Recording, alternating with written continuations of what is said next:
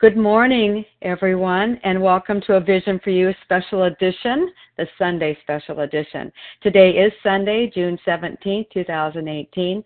My name is Melanie C., and I'm a recovered compulsive overeater from Oregon. The share ID numbers for Friday, June 15, 2018 are the following. The 7 a.m. Eastern Time Big Book study is 11543. And for the 10 a.m. Eastern Time Big Book Study meeting, it's 11544. Let me repeat those. 7 a.m., 11,543, and the 10 a.m., 11,544. This morning, A Vision for You presents Probably No Human Power, a story of transformation. This line is in particularly found in the AA Big Book. It's in Chapter 5. How it works on page 60. Look to find it next to the letter B. It's one of those pertinent ideas. The Big Book is riddled with stories, examples, and proof that of ourselves as compulsive overeaters and human could not effectuate the needed transformation. And we'll hear about a story just like that today. Step 1, we are powerless over alcohol. Our alcohol is food. We are powerless over it. And not only that, and of course that would indeed be enough on its own, we've got to spice things up. Let's add another element to our case, that our lives became unmanageable. Because of the booze, the food, well, nope, not that entirely, alone, unmanageable as a condition of disease.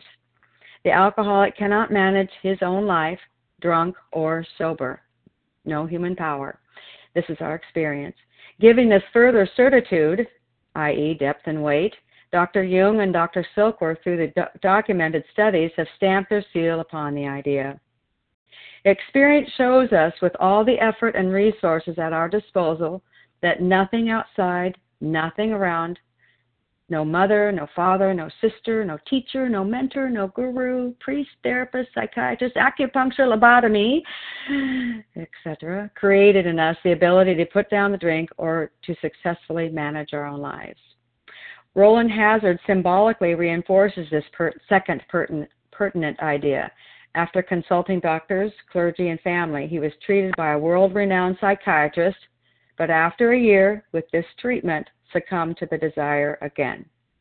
He drank. How come? How come? He was dry and had been. This story shows by example that this fatal malady is beyond the well-intentioned, well-educated helping hand of another human being. But there is good news, as with Roland. We who have suffered to Hades and back, trying to effect a positive way out, have found that this power, greater than human aid, and with these personal stories, they abound. And like Roland, seeking a higher power outside of human power, have found that we haven't had to drink again. No human power. How do I get this power? Well, when I get in my heart, and I get it in my heart, nothing outside of my human power or anyone's human power is going to come to rescue me. And I need to quit looking. Our guest speaker is going to describe for us her spiritual odyssey of hope and promise with a power beyond human aid. She is a recovered compulsive overeater and a sister of the family in recovery, and she's here to present her story today. Please help me welcome to the line this morning Elizabeth D. We're so glad that you're here. Good morning, Elizabeth. Press star 1, please.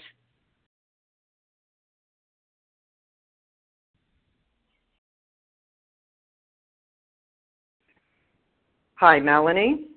Hey, good morning to you. Good morning. I'm grateful to be here. I'm sorry for the delay. My name's Elizabeth D. I am a recovered compulsive overeater living outside of Boston. The first thing that I'd like to do is dedicate my remarks to my dear dad, who himself struggled with addiction in his life and who passed away 6 or so years ago, and who lives in my heart today. Probably be helpful to begin with some statistics. I'm 60 years old, just turned 60 in April. I'm much to my surprise. I am a mother of a 14, soon-to-be 15-year-old daughter. I adopted my daughter from the country of Kazakhstan in 2004. I'm raising her on my own. I am a single mother working full-time, and Emily is her name. Emily and I, as I said, live outside Boston. I've been in OA for 30 years. I came in 1988, and I have lost and gained hundreds of pounds in that time.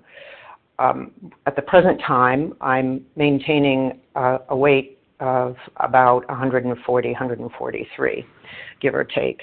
I'm 5'5", and I am, to the best of my knowledge today, a healthy person in my body. So I'd like to start by just sort of outlining what I would like to do, sort of giving you a roadmap of what I hope to talk about while I'm on the line. The first part of my remarks will be to share an overview of my 30-year journey in OA, started in 1998, and it's in 3 chapters. Each chapter is roughly 10 years long, roughly. The first chapter is entitled Gaining 100 Pounds in OA. Yes, you can gain 100 pounds in OA over 10 years. The second chapter of my OA journey is entitled, quote, Food Plan Weight Loss and the Steps. And the third chapter of my journey is entitled Abstinence Without a Higher Power, Working the Tools. Following my, I'm trying to try to go through that fairly quickly. And if you're new to OA and you're on the line, my recommendation would be to listen very carefully to this early part, because I'm going to do the last part of my remarks will be focused on the big book and my current path, which is working the steps of Overeaters Anonymous every single day in my life in abstinence. And I'm going to share some passages from the big book that have been transformational for me when they hit me at the right time, God's time. I have a higher power whom I call God. Sometimes I call God, sometimes we call higher power. It is the higher power of my understanding. So let's begin. And by the way, Chapter 4, which is my current path, is entitled Probably No Human Power, ... A Story of Transformation. So this is where we come to the subject at hand. So what I'm trying to do with the first part of this is to sort of set up a scaffolding for my talk and give you the bare bones of my journey in OA. And then in the second part, talk about my my experience of my higher power and how that experience has transformed my life on a daily basis. So, Chapter 1, 1988, I found myself in a psychiatrist's office. This was the first of many very caring medical professionals that I've worked with in my 30 years. And I want to do a little aside here and talk a little bit about medical professionals. I was in her office because I was coming off of a very bad romantic breakup with a man, my first adult love relationship, and I was devastated, drinking heavily, binging my brains out like I'd never binged before, and climbing up the scale. My weight was climbing. So I found myself in this psychiatrist's office, and she said to me, we can work together. I also suggest that you start going to meetings of Overeaters Anonymous. She just happened to be, or maybe she was put in my life because she is was a specialist in eating disorders, and she said I should go to OA, and I said, well, why should I go to OA? What's that about? And she said, it's the best free therapy you'll ever get, and you will learn the limits of control. that went completely over my head. I had no idea what she was talking about. So the next 10 years, I was going to OA meetings on and off. And I was hearing about the tools, and I was taking what I wanted and leaving the rest. Sometimes I sponsored myself and got a food plan from a commercial diet company and figured that was the way to work it. So it was all about me figuring out how I was going to work this program. There was talk of spiritual recovery, and I'm sure there were big books in those meetings that I went to at that time, but I never saw them. And if there was talk about the 12 steps and about a higher, the 12 steps of AA, I put up my palm immediately and said, nope, that's AA, that's not for me. I am not a, quote, drunk, unquote. I have, if anything, I come from a family where we practice those polite, socially acceptable addictions like smoking and eating excessively and struggling with weight and diets constantly, with the underlying theme that if you, especially for the women in my family, if you can just get thin, if I can just get thin, then my life would be perfect and I would meet a significant other, a man who would validate me.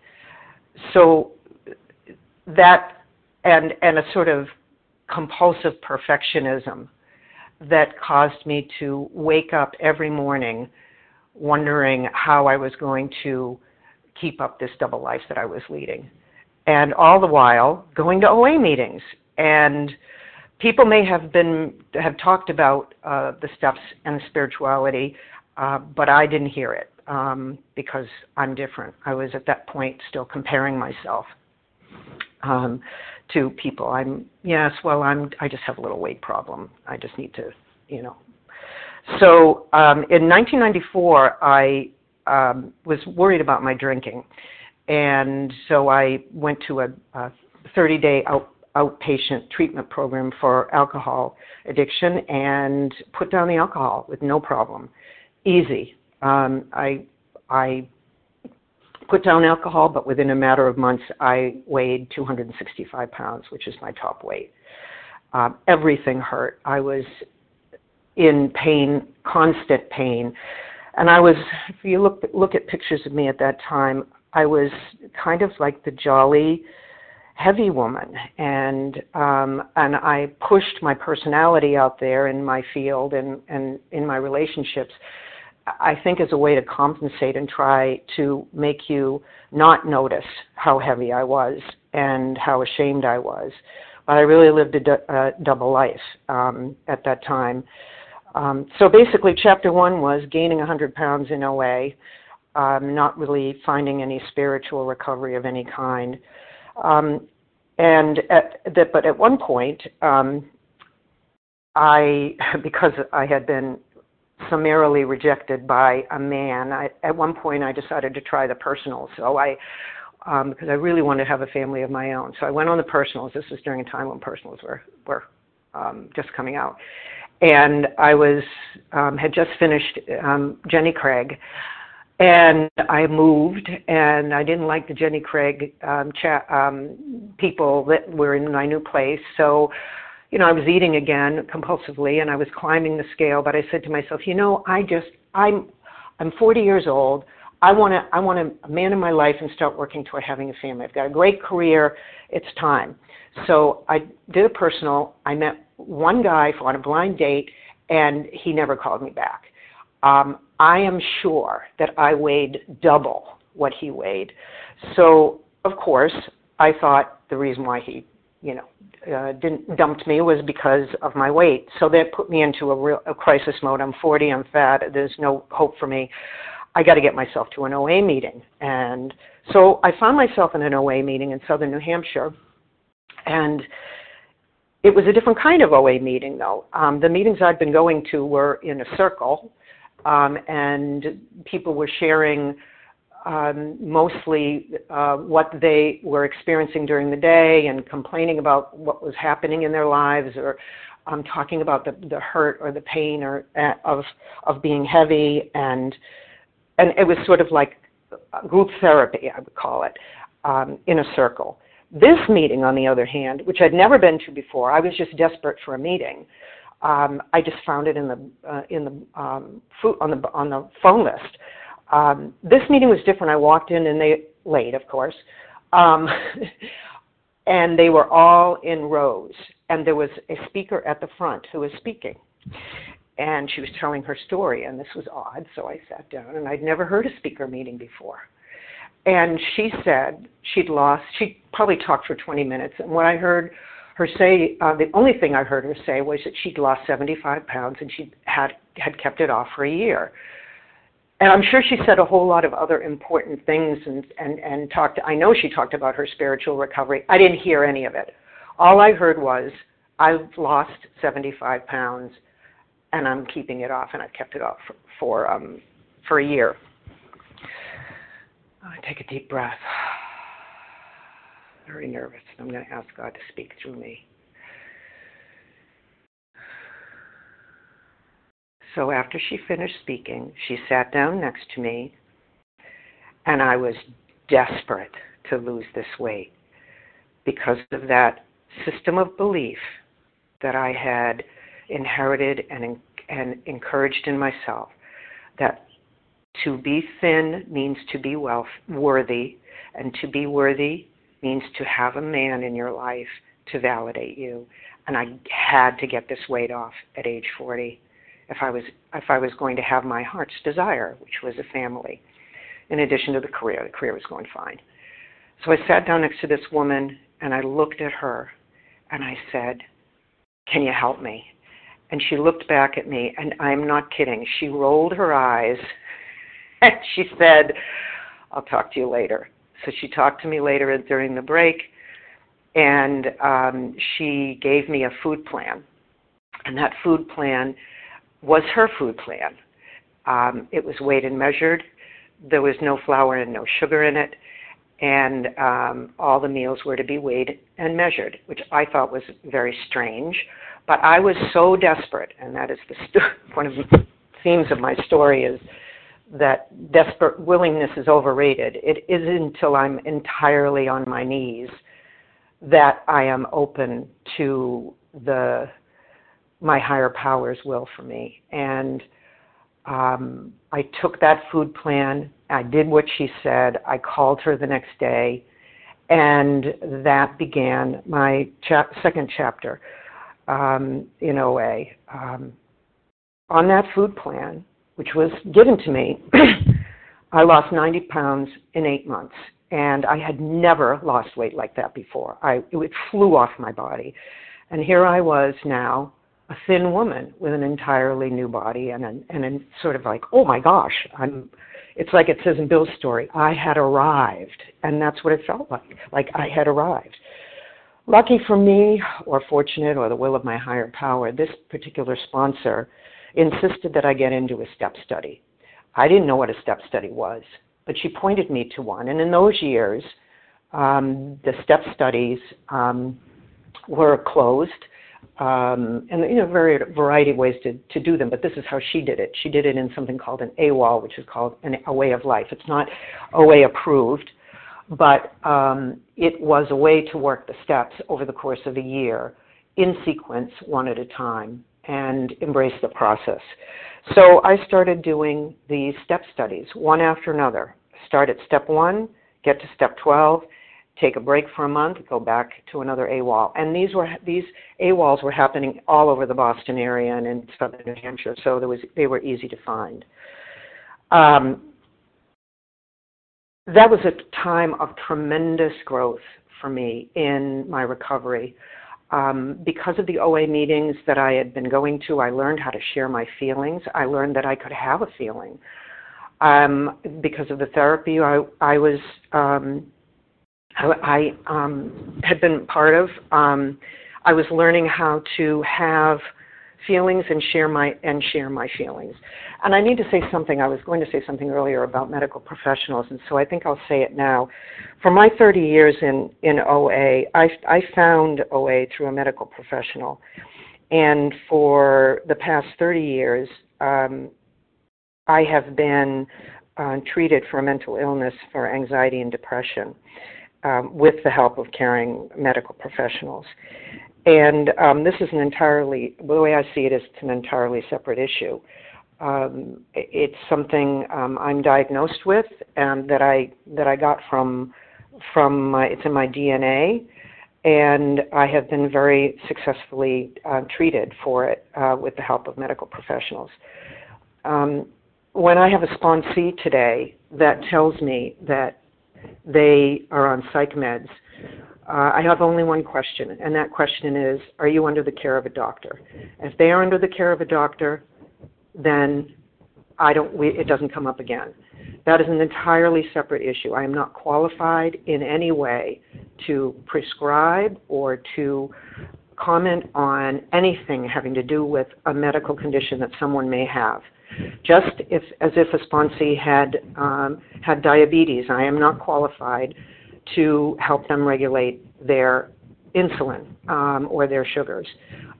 So for me, and from my perspective, as I read the first 164 pages of the Big Book, there's nothing in those first 164 pages that says that we shouldn't rely on the help of medical professionals. And in fact, particularly in the doctor's opinion, there is much that Dr. Silkwood talks about relying on caring doctors to get sober. So anyway, I just wanted to say that to make that clear. And I am still treated by medical professionals, and very grateful for it. I have found that that it's not enough, but that the steps and working the steps have been the key to my spiritual life, and the key to finally being able to find neutrality around food. So in any way, during those years, the food plan, the weight loss, I was working the steps, and it was about 6 years. And there's a saying in AA, don't let the gifts of AA take you away from AA, and that's exactly what happened to me. My career was going great guns. I'd had a lot of bad relationships, and one after another, and finally decided, you know what, I just want to be a parent, and if I meet somebody in the future, great. If not, whatever. But I have it. I have the resources. I have the capacity. I have the discipline in my life because of OA and what I had learned in OA. I had the good orderly direction to be able to adopt on my own. So I went to Kazakhstan. I adopted my daughter. She was 9 months old. I brought her home, and my life utterly changed. And my priorities completely changed. And immediately, I was a single working mother, and life was incredibly different. And that started the next chapter of my time in OA, which I'll tell you. Well, first of all, when Emily was before Emily was 2 years old, I was going to meetings, and I had been doing this very structured way of doing OA, which focused on food plan. And I was sponsoring people who were following the food plan, and of course you had to follow my food plan. This is a very structured way, and in these programs you work the steps in an AWOL. At that time, since I had this child, my life changed, and I realized, wait a minute, I can't do the steps. I'm a single working mom. I don't have time for that. And it was that delusion that got me to this where I was for 10 years, which was in and out of relapse, working the tools in and out of relapse. So the relapses got worse all the time. They always got worse. They never got better. And finally, in January of 2015, someone told me about Vision for You. I had tried to work the Big Book study process. There was sort of a shift in OA toward Big Book step study, which is not OA approved. And I did try, but unfortunately I ate before I could get to the end of my 4-step. It took too long. So here I was, it was December, right on the holidays, which is high holidays for eating for me. I was going up the scale yet again. I think I had probably put on 60 pounds in a month. And someone suggested that I go on the line and check out Vision for You. And it was there that I heard the message of depth and weight that I needed.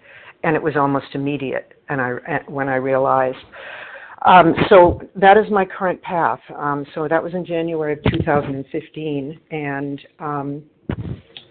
I want to talk a little bit about that journey because this is where my recovery began. So on page 22, it talks about the nature of my illness. And what I had been thinking in OA, I'd been hearing for years that my illness is threefold. That's physical, mental, and spiritual.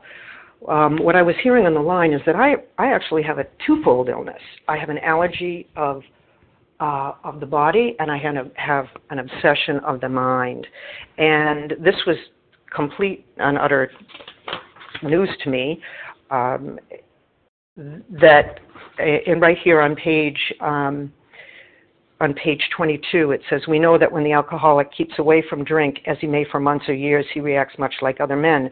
We're equally positive that once he takes any alcohol whatsoever into his system, something happens, both bodily and mental, and a mental sense, which makes it virtually impossible for him to stop. The experience of any alcoholic will abundantly confirm this." So this for me was about the allergy. And for me, in relapse during those 10 years, I was raising my daughter, I was going to OA meetings, and I was not able to get a spiritual. I was in effect abstinent without a higher power, and it was excruciating. I was thin, and I thought that was well, and I was going to meetings. I was trying to find the right sponsor who would let me eat the food that I wanted to eat. So even though I was abstinent, quote unquote, by the letter of the law, as it was sort of directed in these very structured meetings that I was in, and these meetings also emphasize 90 days of abstinence before you can share. So that was always the goal. You got to get to 90 days. If you get to 90 days of abstinence, then you qualify to share your experience, strength, and hope. And the theory around that was that we want to hear experience, strength, and hope from people who are not using the drug. And that made perfect sense for me, and it worked very, very well for me for a long time during those 6 years when I was working the steps. When I had my daughter at home, and I was trying to keep this life of mine on in a high demanding job, working full time. I thought I was exception to the rule. I don't need to work the steps. And so what happened for me is I started to use my abstinent food plan and eat compulsively using my abstinent food plan. So even though I was eating food that other people in my meetings consider were abstinent, I was abusing coffee. I was abusing gum at various times. I was abusing and overeating sodas, going from one to the next. It was crazy. I had to give, at certain times I had to give some of these things up because I knew that they were addictive. The whole time I am thinking, no, I'm too busy to work the steps. If I just work the tools hard or harder, if I just find the right sponsor, and oh, by the way, if I need to find the right sponsor who will let me work the program the way I want to work the program.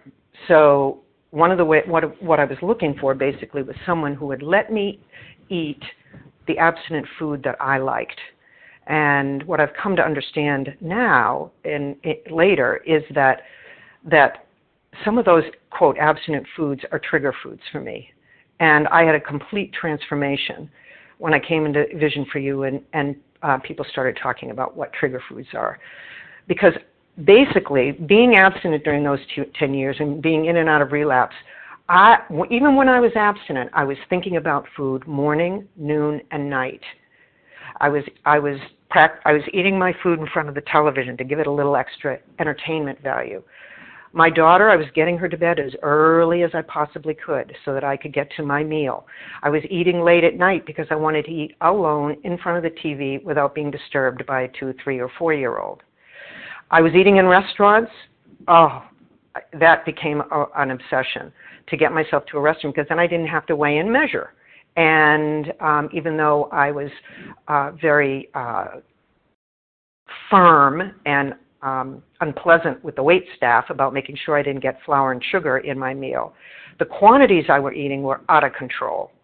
And of course, I was eating certain things that I've come to understand are trigger foods.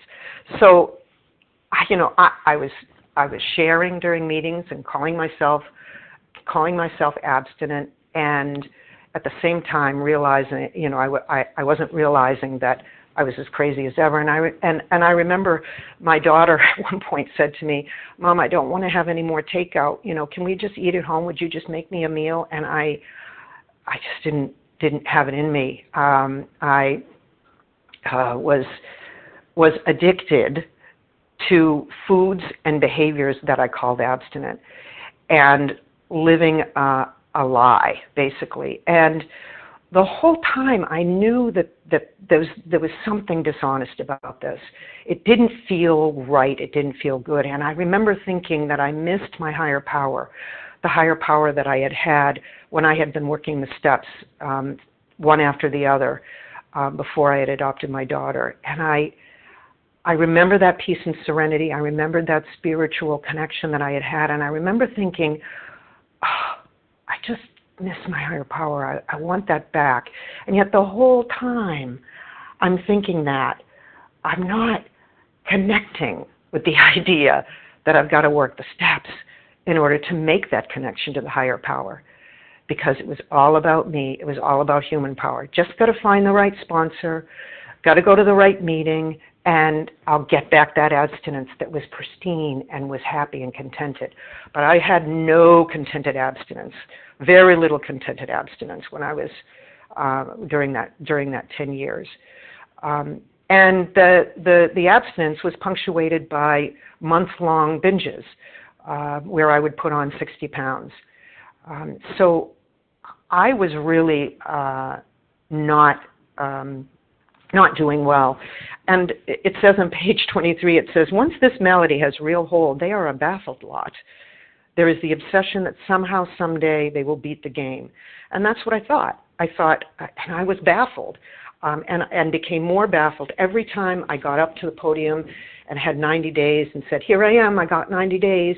And then 3 months later, I'd be sponsoring someone. I would give them my food plan and ask them to follow my food plan exactly. And, and why weren't they? And wondering why I was so angry and anxious, and why I hated my job, and why I was procrastinating at my job, and a lot of the defects that I had shed during my first time in OA all came back. And people are talking about the steps in meetings, and that the recovery is in the steps, but my palm is up and I'm not hearing it because I'm different. So when I finally got to started listening to Vision for You meetings, I was really, in 2015, I was desperate. And I started to hear about having a twofold illness, and it sunk in. The teacher arrived when the student was ready.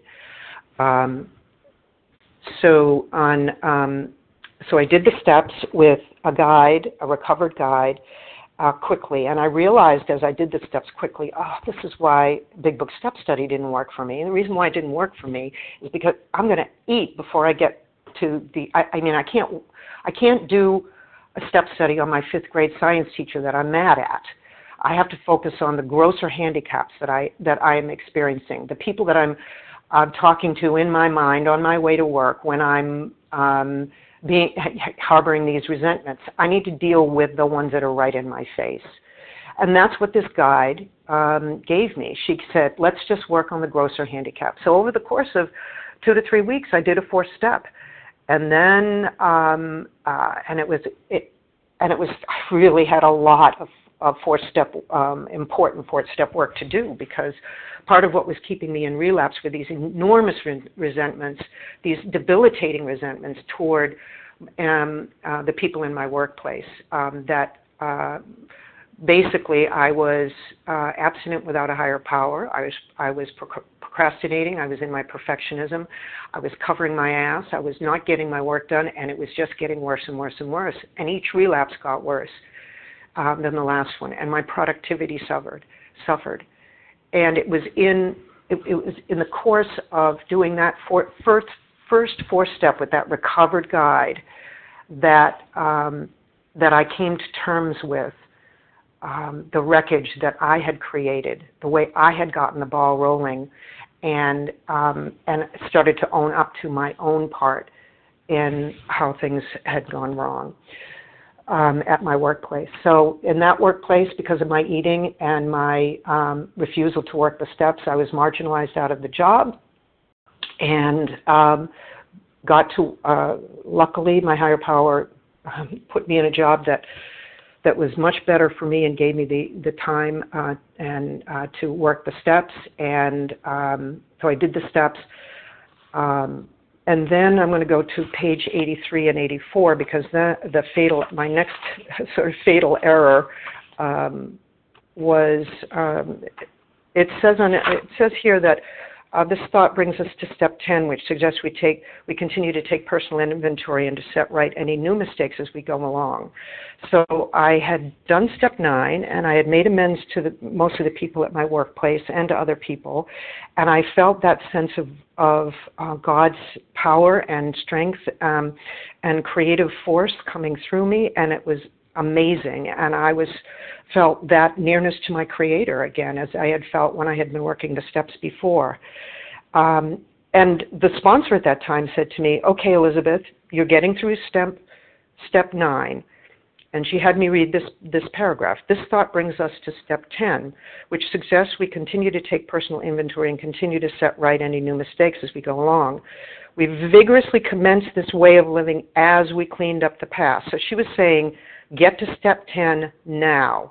When things come up, because you have entered the world of the Spirit now, Elizabeth, your next function, as it says here, is to grow in understanding and effectiveness. This is not an overnight matter. It should continue for a lifetime. Continue to watch for selfishness, dishonesty, resentment, and fear when these crop up. We ask God at once to remove them. We discuss them with someone immediately and make amends quickly if we have harmed. Then we resolutely turn our thoughts to someone who would help. So step 10, she said, was absolutely imperative. I needed to set up a structure and a discipline for step 10. I certainly knew how to do that for food. I needed to do that for my spiritual life as well. Because as it says on page 83, in the middle of the page, the spiritual life is not a theory. We have to live it, and that's in italics, so we know that's important. And on page 82, it says, we feel a man is unthinking when he says that sobriety is enough. So abstinence, I began to realize, is not enough. I have to work these steps. Unfortunately, I lost my way. On page 12 in Bill's story, the bottom of the page, it says, the real significance of my experience at the cathedral burst upon me. For a brief moment, I needed and wanted a God. There had been a humble willingness to have him with me, and he came. That was certainly true for me. And then it goes on and Bill says, but soon the sense of his presence had been blotted out by worldly clamors, mostly those within myself. So I was thin. I had my heart's desire, my beautiful daughter. She was doing well. I had a job that I loved. I had arrived. And back came that old thinking. I'm thin. I must be well. I'm worthy. And the worldly clamors came in, mostly within myself, that told me I didn't need to do step 10. I tried a little bit, but I never seriously found a way to get steps 10 and 11 and 12 into my life. I didn't know how to sponsor. And that self-centered fear told me, well, I can't sponsor somebody the way my recovered guide had sponsored me. I'm not good enough. So that self-centered fear came back, and the world of clamors for me at that time were some elective surgery that I decided to have, and I decided that it was time for my daughter and I to go back to Kazakhstan, to her birth country. And it was an incredible experience and a wonderful, eye-opening experience. And, oh, by the way, I was abstinent. However, I was thinking about food morning, noon, and night. So on and off, even though I was, quote, abstinent, I was still obsessing about food. When I was in Kazakhstan at the very end, that's when the next relapse started, and it was because I picked up dried fruits. There wasn't a lot of fruit in Kazakhstan, and I picked up what had been in the past a trigger food for me. I knew I wasn't all, and Bill talks about that. I knew, or one of the stories, I wasn't being all too smart by picking up these dried fruits, but I did anyway. And it wasn't long before it was October 2016, and I was headlong into the food. And I went from about 140 to over 200 pounds within a matter of a month and a half. And on December 26th, I was done. I was absolutely done. On page 58, in How It Works, it talks about honesty. And if you look at the first 164 pages of the big book, the word honest is mentioned 20 times. And for me, that's what needed to happen. I knew where I could find the steps, and I knew I needed them in order to, and I had to fall back into my higher power. So I detoxed over the course of several days, and I listened to the Vision for You meetings every day. I asked some questions, and I found someone. I grabbed their hand who was recovered and got through the steps again in a very short time. This particular guide suggested that what I needed was a new open mind and a new experience of the steps. So this is where I am today, and I want to share a couple of passages that mean the most to me, and we'll sort of in this time I have left talk about my journey in coming to where I am today. And where I am today is happy, joyous, and free. I wake up in the morning excited. I jump out of bed, and I think to myself, what does my higher power have in store for me today? I have a rough plan, but I get into quiet time, and I say, God, your will be done. And I spend the day, and I think about how exciting it's going to be, and I think about, I wonder what people God's going to put in my path. This is so different from the way I lived my life before. The way I lived my life before was I would wake up in complete dreading the day ahead. What was I going to have to do to make sure nobody would figure out that I couldn't do this job? What was I going to have to do to cover for the procrastination and perfectionism that I was practicing in my work? What was I going to do to make sure that I controlled everything that happened in my daughter's life so that she would be safe? I was in constant fear. Today, the promises have come true for me, and I have, in large part, outgrown fear. Now, mind you, I have fear. And in fact, on Friday, I had tremendous fear about doing this special edition, and it was on page 67. It says, very importantly.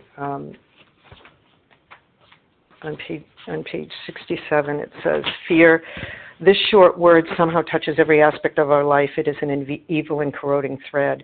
The fabric of our existence was shot through. It set in motion trains of circumstances which wrought us misfortune. But did we not ourselves get the ball rolling? Sometimes we think fear ought to be classed with stealing. That was a transformation for me when I heard those words at the time I was working the steps this last time in January and February of 17. Because I realized in a second that all that procrastinating that I was doing at work, all that wasting of time, all that eating, all that planning of my eating was keeping me from doing the work that I was being paid to do. My productivity at certain times when I was eating or when I was crazy, abstinent without a higher power, I was, 40, 50% productivity. And that was because of the fear that I had that I couldn't do it perfectly. And it was keeping me from getting started on projects. And that needs to be classed with stealing. And when I saw it that way, I realized, my gosh, I'm stealing from and it became clear to me just how serious this is and how serious this fear problem is and how much I need to be dependent on God. And it says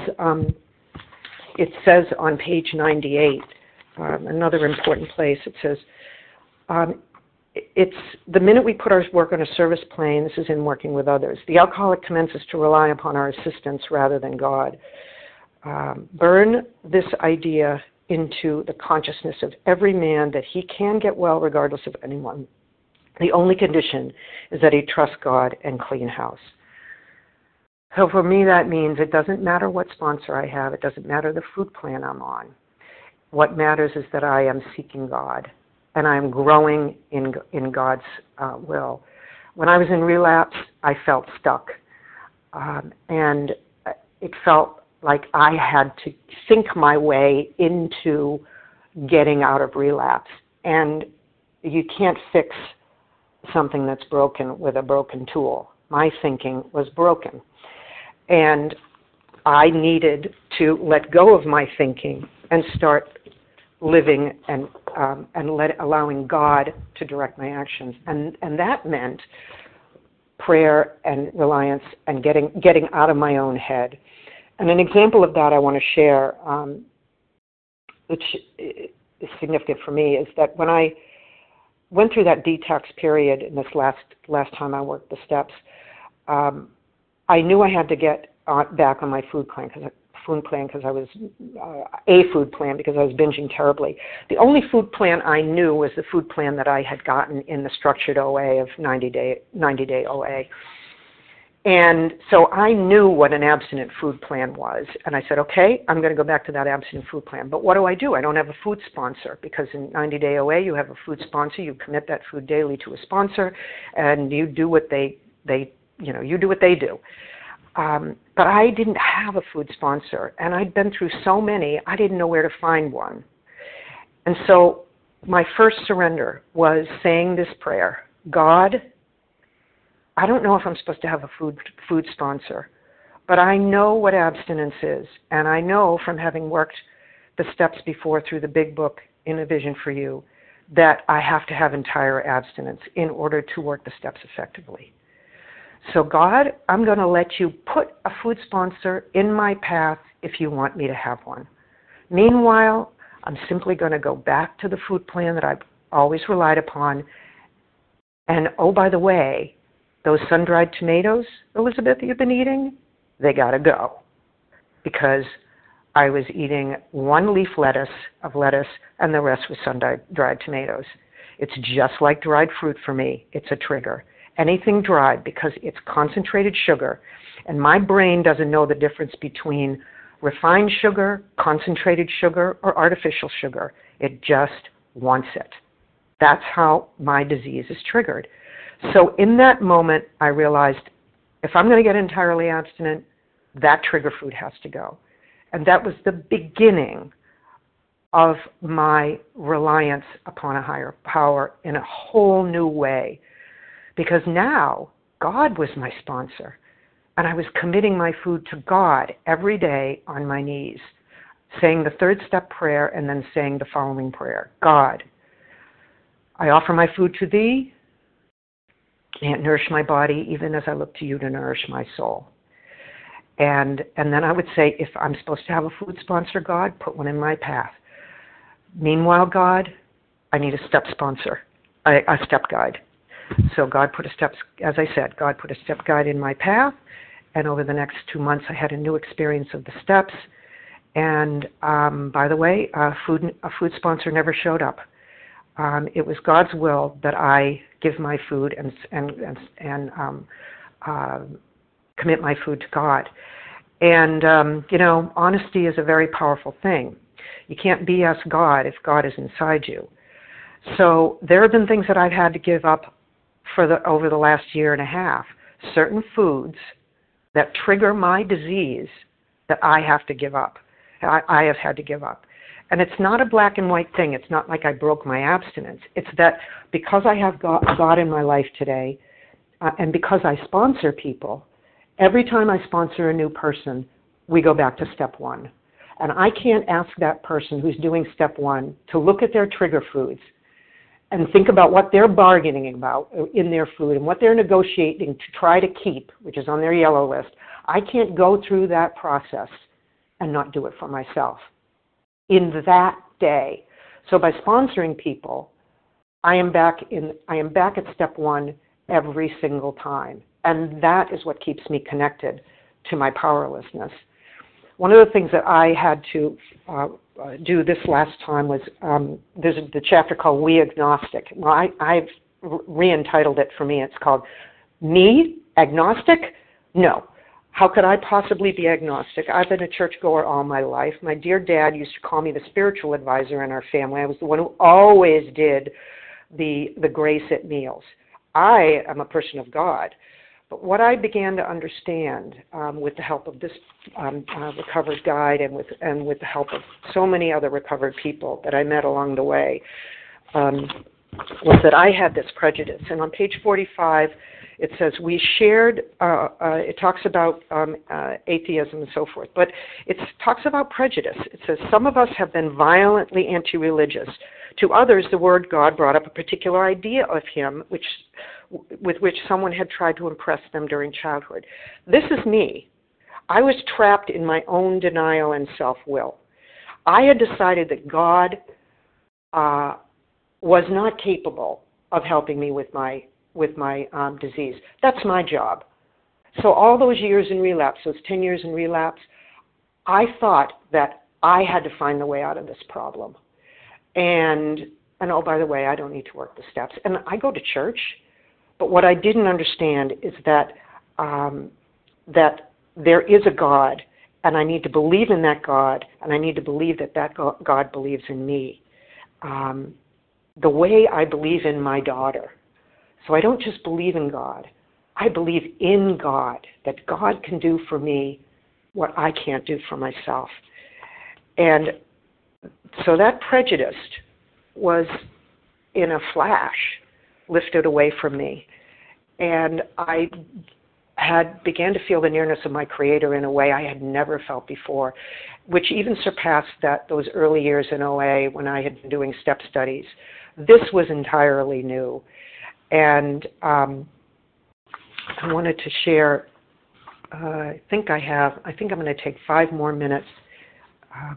Page 68, there's a great line that I love very much. It says, just to the extent that we do as we think he would have us and humbly rely on him, does he enable us to match calamity with serenity. And then down a little further, at once we commence to outgrow fear. My daughter tore her ACL recently in track, and I was called to pick her up. She was crying violently, and I found myself dealing with the situation in a way that surprised the heck out of me. Calmly going about doing the things that needed to be done, and not in a panic mode. I wrote about it in a text to a fellow, and she wrote back and she said, "Ooh, sounds like you're matching calamity with serenity." And I realized that that's exactly what God was doing for me, what I could not do for myself. So I no longer live with the imposter syndrome. I no longer procrastinate at work. I do the first things first, and God shows me what needs to be done. On page 8, it says, I was soon to be catapulted into what I like to call the fourth dimension of existence. I was to know happiness, peace, and usefulness in a way of life that is incredibly more wonderful as time passes. I'm living in the dimension of the spirit. Not every day. There are days when I fall into panic, but they don't last more than a day because I follow good orderly direction, G-O-D, and I go to bed early and I stay abstinent. And I work these steps in abstinence every single day. And I sponsor people. And I would not go back to the life I had even if I could, like it says in 43, which was a life of anxious apartness. And I'll end by saying that if you really want to know, I don't feel as though I've done a very good job of telling my story. I felt a little self-conscious while I've been talking. But if you really want to know how I live my life today, find Van Morrison. And there are 2 songs I recommend. The first one is "And It Stoned Me," and the second one is "Days Like This." And if you listen to those songs, you'll understand how I live my life today. And it's better than I ever could have imagined. And I'm grateful to be on the line today, sharing as best I could to the best of my ability. Thank you. Oh, thank you, Elizabeth D. You truly offered a lot to the fellowship today. The evidence of the transformation was distinguished decidedly in my mind, that anyway, that God does for us, but probably no human power can. Thank you very much. You're welcome. We will ask Elizabeth. Yeah, great. We will ask you, Elizabeth D., for your contact information at the conclusion of this meeting today, if that works for you. Fine. But for now, I'd like to open up the lines for anyone that might have questions for you today. So if you want to hang tight, I'm going to do that. Everyone that would be interested in asking a question of Elizabeth, just press *1 on your phone keypad. That'll unmute your phone to be able to speak. And if you give your first name and last initial, that would be helpful for me. Lisa B. I heard somebody before Lisa. Madam. I'm sorry.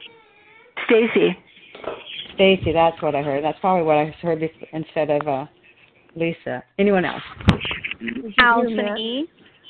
Allison E. Simma M. Simma M.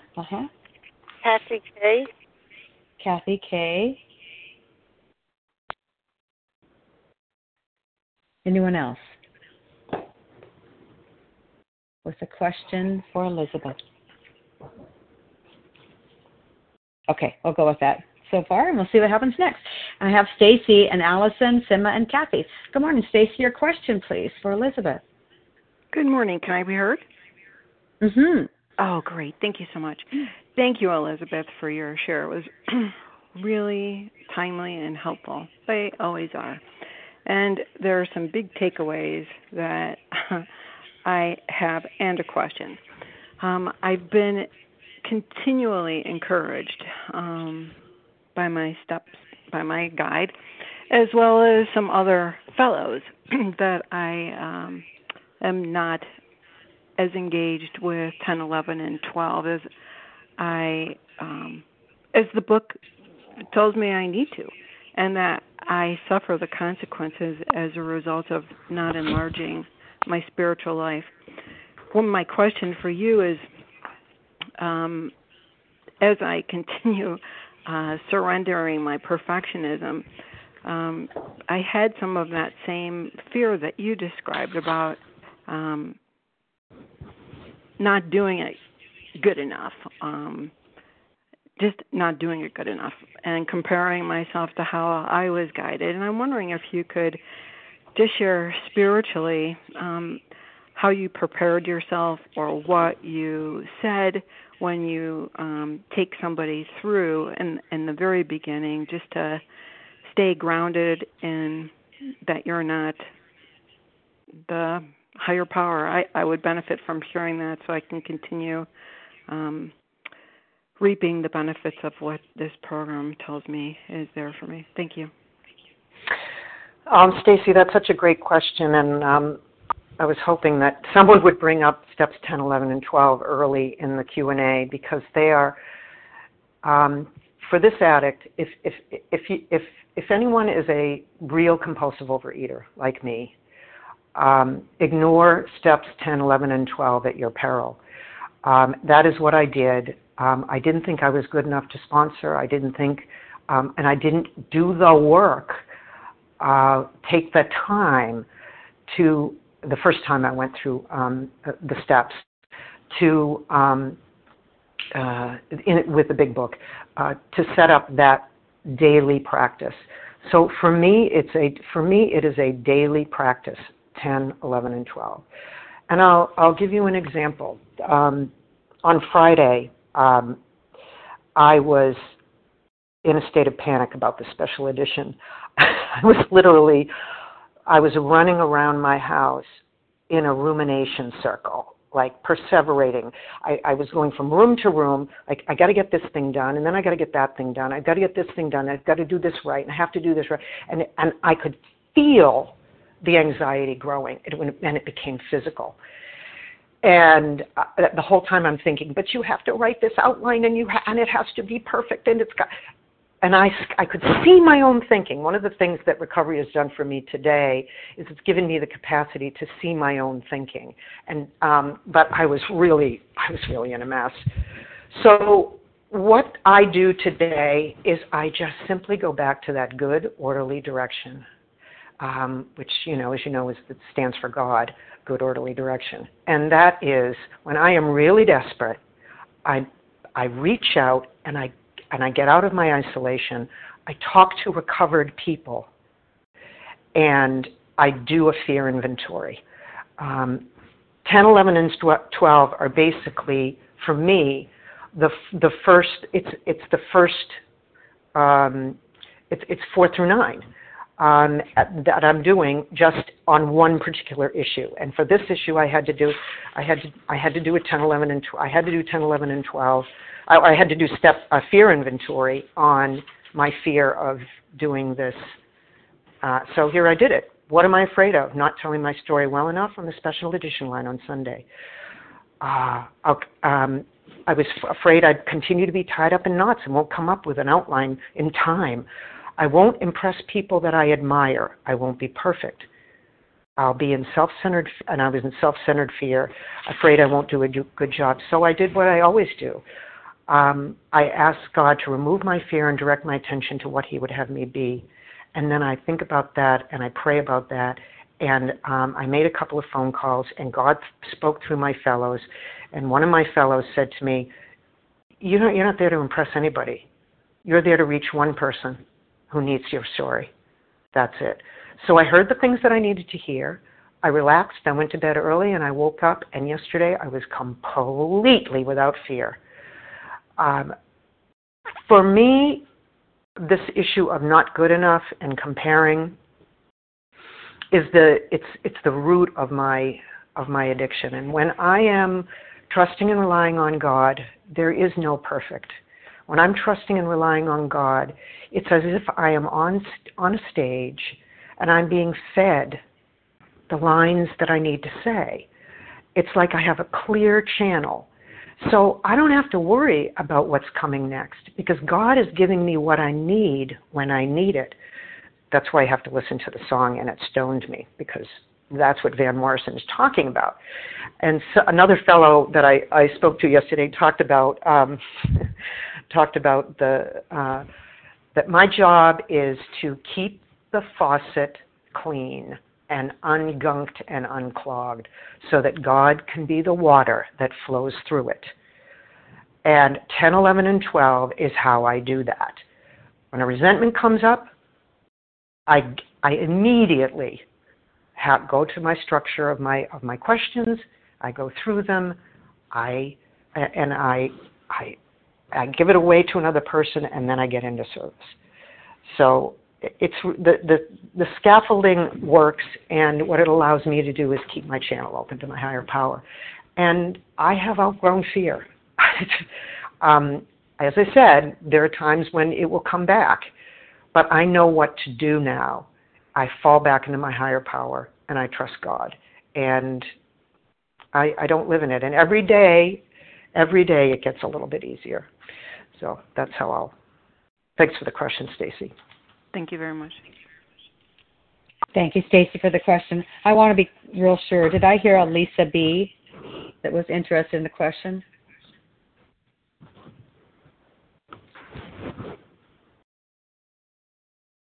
Perhaps not. Okay, I just wanted to be sure that I didn't skip anyone. Allison E., then your question, please. Sorry, Lisa B., yes. Oh, you did hear. I did hear Lisa B. Sorry, I was muted. I apologize. Yes, please. Thank you. Okay. I have a couple of people on the line here. Allison, if you would hold for me just one moment, and then I'll have Lisa B. go first. My apologies for that confusion. Sure, no problem. Thank you. Hi, Lisa. Your question, please. Hi, sorry about that. Elizabeth, thank you so much for your story. It was wonderful to hear you. Great to hear you on the line. My question for you is, you mentioned when you went through the steps in a rapid way, you went through your grosser handicaps. You didn't go through like your fifth grade teacher and your resentment towards that person. Can you describe a little bit about what those might be when you think about like the grosser ones and not the minute ones, and what the more important ones, if you don't mind sharing about that? Okay, the more important ones.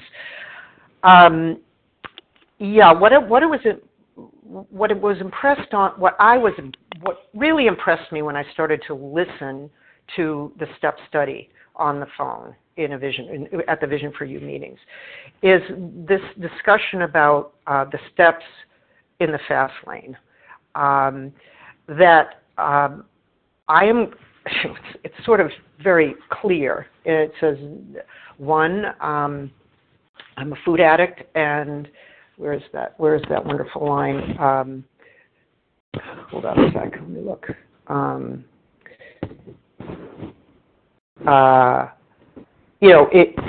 We were food addicts and couldn't. That we were alcoholic and could not manage our own lives. That God could and would if He were sought. And so, basically, my guide at the time says, just boil that down to two things. I'm screwed. God can help if I seek Him. So what I had to do was seek Him. So how do I seek Him? That meant I had to clear away those things that were blocking me from my higher power. And I had to do it fairly quickly, because if I didn't do it fairly quickly, I was going to eat again. I knew it. I knew it in my bones. It was only a matter of time.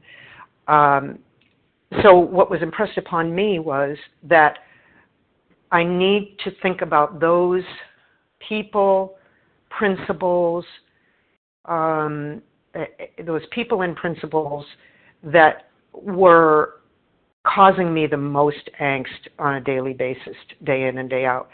And I didn't have to dig very far. They were right there. The people that I was angry at, I was talking to on the phone, in my mind on my way to work, and I was arguing with them, and I was talking to my former boss who had marginalized me out, and I was saying, this is what I'm going to say to you when when I see you next, I'm going to say this and that. So just obsessing over certain things. It's the people that I was obsessing over that needed to be on the list. And so the grosser handicap for me basically meant those things that are most egregious, that are most bothering and most important to let go of. And then what I know today is that when I work with people, I say, we're not going to go back to your fifth grade science teacher. You're going to talk about the people that are really bugging you now, or maybe there is someone from your past that where you were, that you need to look at, because it's still, you're still feeling it.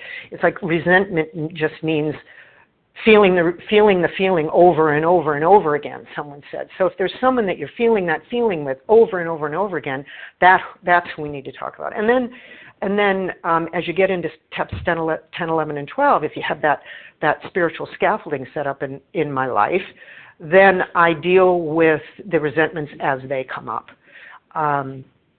So grosser handicaps first, and then as I'm working 10, 11, and 12, resentments as they come along. So I hope that helps. Thank you. Thank you, Lisa B., for your question. Allison E., your question will be next. Thank you. Hi, good morning. Hi, good morning, Elizabeth. Thank you so much for your share. I was wondering if you can talk about your daily routine. I'm trying to, expand mine, and I was just wondering if you can talk about what you do on a, I know you mentioned a couple of things, but what you do in the morning and maybe before bed. Mm-hmm. Sure. It varies, but the most important, I would say, thing is that I make contact with my higher power. How I do that has changed over time, but it is the absolute essential. In the morning, I do quiet time and I read the pages, or I say the pages upon awakening, and I review my day, and I ask God to divorce my thinking from self-pity, dishonesty, and self-centeredness. I also get on my knees in the morning. Just as I get out of bed, I say the third step prayer. I commit my food to God, and then I say the seventh step prayer. Use me, God. And from my experience, God uses my defects as well as my, even when I'm in difficulty, God uses my defects. So I ask God to use me, and then I'll often go into quiet time. If not, then if I am on my way to work, I listen to a Vision for You meeting on my way to work, and I connect with God, or I talk with another fellow, and I share something from the day before that I need to let go of because it's blocking me. At some point, as early as possible in the day, I connect with my higher power. And there's this meditation that I want to read from June 16th. It says, seek God early in the day before he gets crowded out by life's problems, difficulties, or pleasures.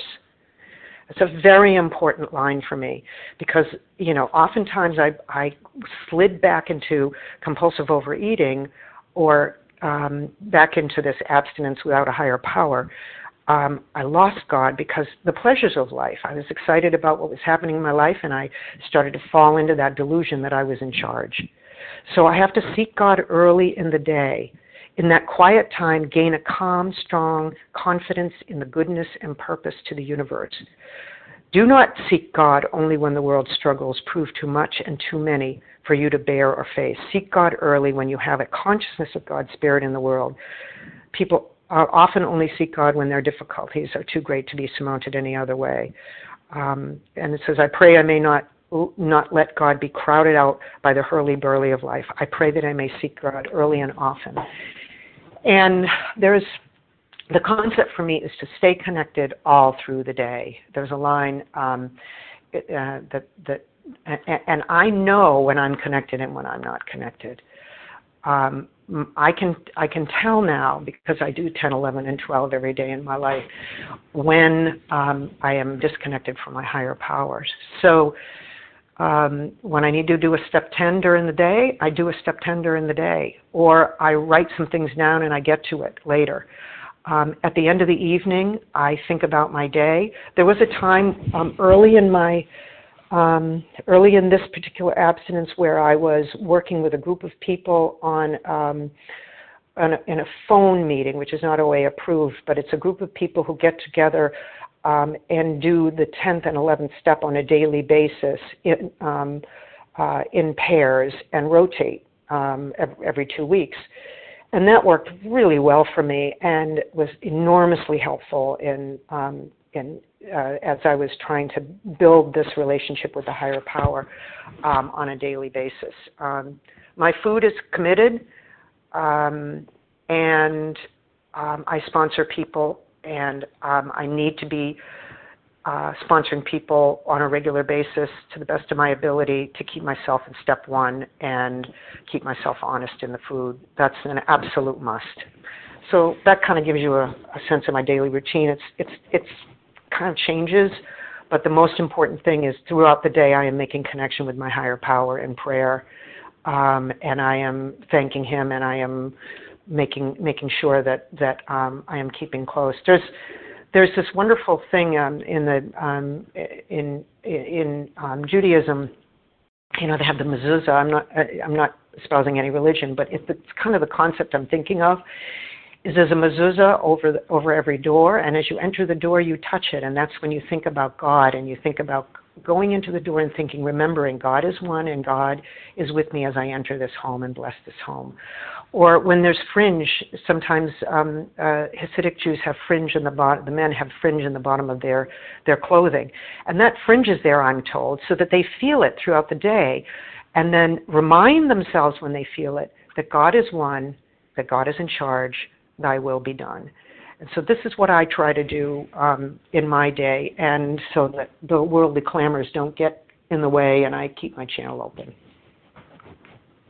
Thank you.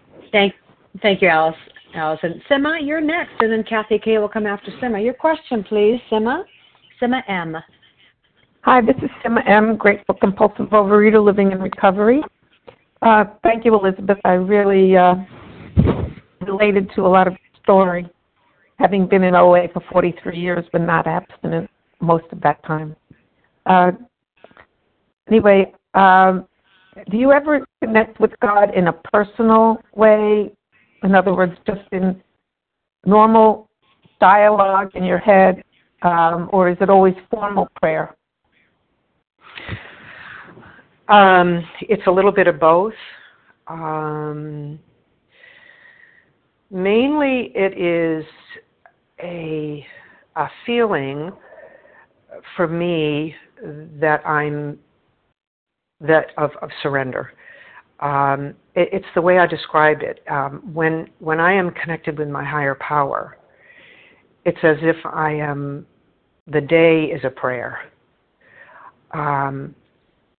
I confront situations, the words come to me, and it was the right thing to say, and it's effective, and I don't know where those words came from, and then I thank God for them, and I go and so I'm constantly thanking God for, and when I feel a little perfectionism coming in, like, I'm feeling a little scared about that project, I pray, I ask God, I do a fear inventory, I do a lot of fear inventories. Remove and I pick up the phone and I call someone and I do the fear inventory with someone, and that will always clear away the fear. God removes the fear, directs my attention to what He would have me be, and then I go on. And there are days when I'm praying every day, and I get to the end of the day and I say, boy, I was in fear most of the day. Time to go to bed early. If it's been a tough day, make it a short one, so I go to bed.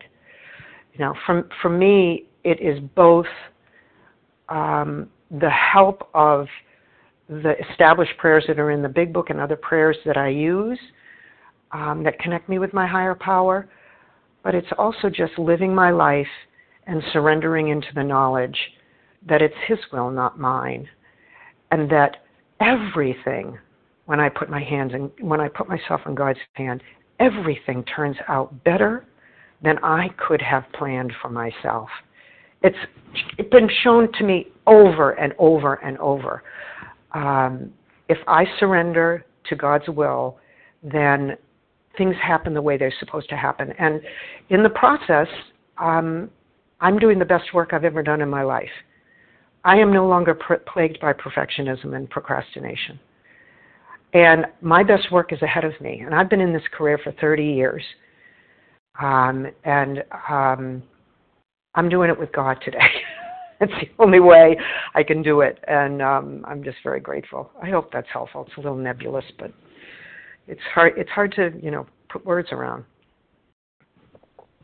No, thank you. Thank you so much, Sim. Thank you, Sima, for your question this morning. Kathy K., your question, please. Thank you, Melanie. Can you hear me? I can. Good morning to you. Thanks for your service.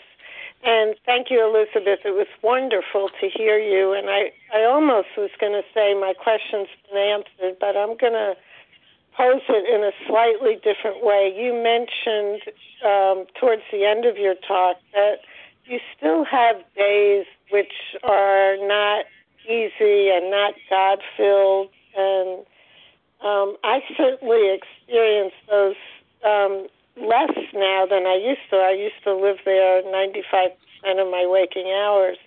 But I sometimes question if I'm really recovered because I still have those days when I feel disconnected from God and in lots of fear and worry. And I wondered, because you mentioned that you do have those days, what do you do on those days? Yeah, I had one of those days Friday when I was stressing about this special edition. And getting myself into a fear spiral, that's what I call it. Those days are fewer and further between the more I work the steps of this program, as it's laid out in the big book. And I guess the word that comes up in response to your question is action. I can have doubts. On Friday, I thought, my God, I'm a nutcase. Am I not? And I know what you're talking about. Am I not recovered because I'm having this fear? And that's when the faith steps in. That's when I simply say, it's just today. This is only a feeling. It's not a fact. Do the things that you know have worked for other recovered people. Even though you don't think they're going to work, just do them anyway. And when I do that, it's sort of like, I've heard people say that love is not a feeling, it's an action. And this is the same concept for me.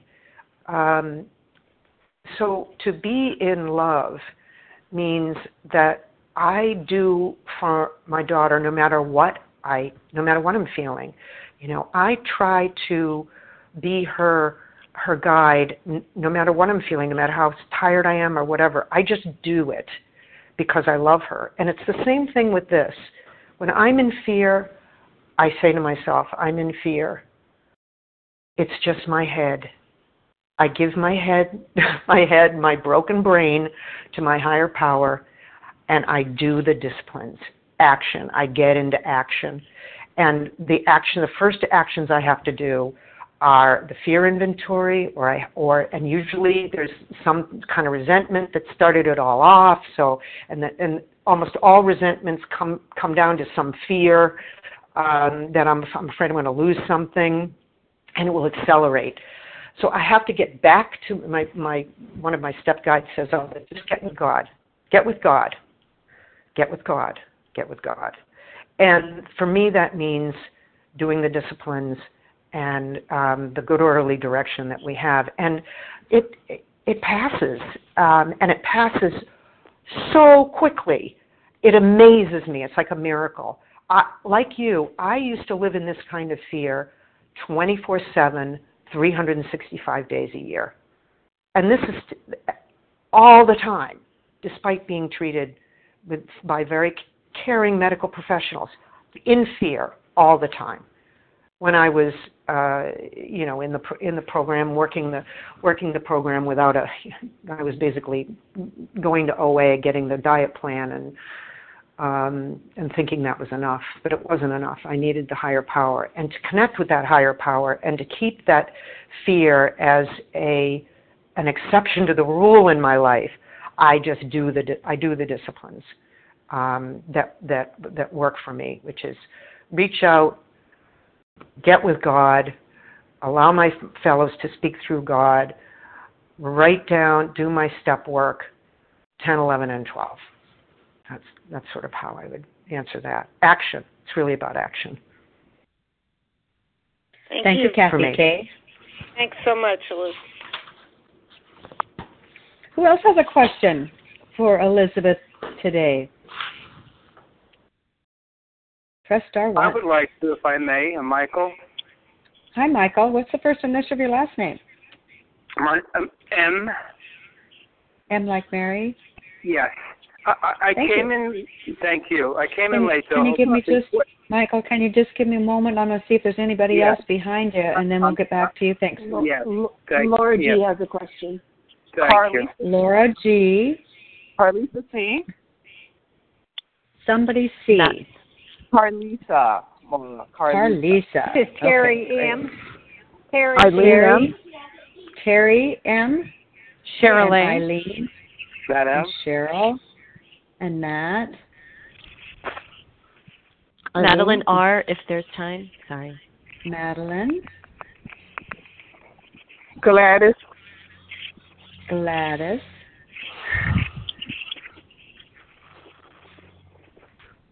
Gladys. Okay, that sounds like a good lineup. That will probably be our last invitation, everyone. So if you had a question, now would be the time. Okay, that will be our lineup then. I'm going to give you it back and so you can kind of see what order you're in. Everyone else, if you please press *1 besides Michael and Elizabeth. That would help quiet the line here a little bit today. I have Michael, Laura, Carlisa, Terry, Eileen, Cheryl, Matt, Madeline, and Gladys. Everyone else, please press *1 on your phone keypad rather than just your own personal private phone. We're having some technical interference today. Okay, great. Thanks so much. Michael M., it is your turn now. Thanks for waiting so patiently. Yeah, hi, thank you so much. I came in late, so I hope it's appropriate. I'm a long timer, and I'm thanking high power that I did join. Recently, I had some medical news that just upset me with my heart. And then two of my dearest friends passed away, one of 37 years, who I believe was one of us, but I believe she took her own life and would not use our program. Another one of cancer who I adored. And I kind of lost it. Now, you know, I almost feel embarrassed. I know I shouldn't be because I want to remember physical, mental, and I can be very emotional. And anyway, I've been in programs since I'm a kid, and I'm pushing 70. So I've been around a long time, and thank God, the program has really changed my life in amazing ways. I had such a dedication.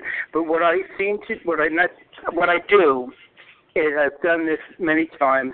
I throw the baby out with the bathwater. I was so overwhelmed between the deaths and the suicide, and I bought a new apartment, and I'm older, and starting from scratch and knocking down walls, and all these are luxury problems, and not all of them, but the apartment is, and I know they should be. And anyway, but I just became like a little twos.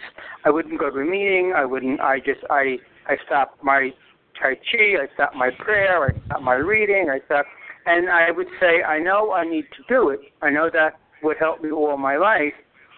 But I'm not sure if it was like self-punishment. I'm not really sure. But all I know is emotionally I got worse and worse. And, I've had more therapy, those of us that are old enough than Carter, Liverpool. I just don't exactly know how to push formulate that into a question, please. Thank you. Okay, thank you. I don't know how to push myself into doing the right thing when I'm at that stage. Right? I mean, push myself to go to the meeting, do what I need to do. I just won't do it. Okay. Thank you, Michael. I'm grateful for this question. So grateful. Because I have been where you are so many times in OA. And the operative thing that I heard you say that I want to address is very simply the line you said, how do I push myself into doing the things that I know I need to do? Well, here's what I've learned. I'll give you an example. Some recovered felt when I was early in working the steps this last time, I had been relapsed over and over and over. I had lost my parents within 9 months of each other. In 2012, I'd had a cancer diagnosis, and I had relapsed again and again and again. And I just thought maybe I'm just one of those people who's constitutionally incapable of being honest. Finally, as I said in my story, I got desperate enough. I put the food down. I got abstinent.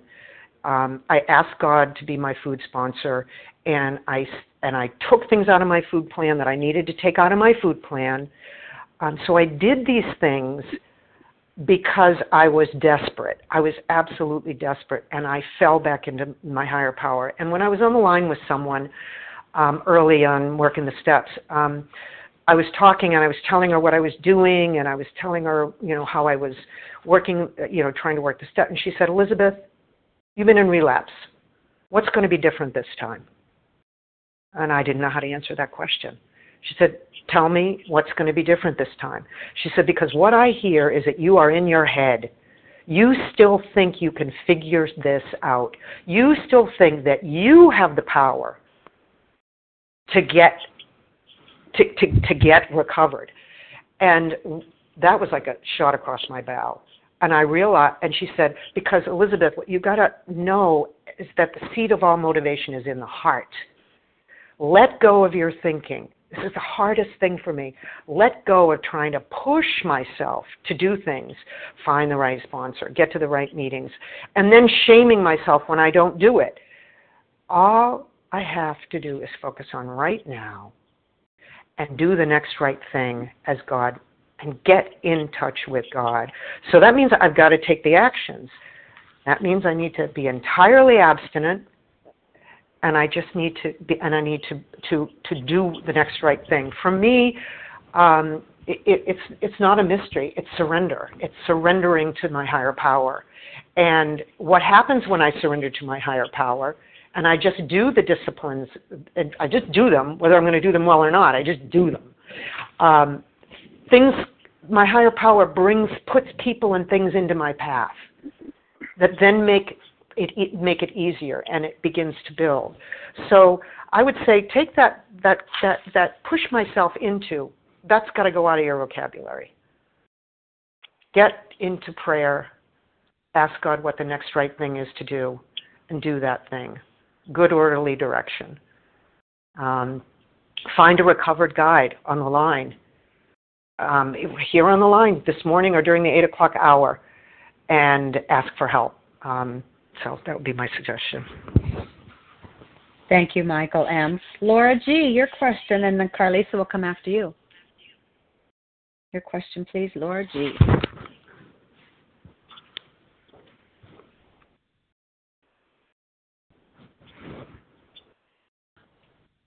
Laura, are you still with us? Well, let's move on then, and just in the interest of time, go with Carlisa, and we'll check back with Laura. Carlisa C., would you please ask your question this morning? Hi, good morning. Thank you, Laura, for your service, and thank you, Elizabeth, for yours. Every word I have heard has helped me and supported me. Every word. And the rumination piece is like ruminations equals red flags, because I'm a big ruminator. My question is, you mentioned 2 songs. I could not clearly hear the title of both. Would you repeat those, please? I'm sorry, the 2 songs. What were you? The 2 songs. Yes. Oh, Carlisa, thank you for asking. We want to make sure that they're not outside issues, though, ladies, okay? Oh, okay. Sorry about that. All right, Carlisa, let's talk separately. Thank you. I'll get in touch with you. My apologies, but thank you. No, you're absolutely right. So I'm going to check one more time for Laura G.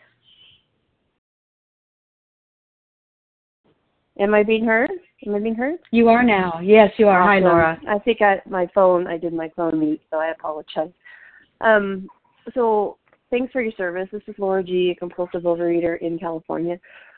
You mentioned a couple things that really touched me, and the songs were one of them, which I wrote down as well.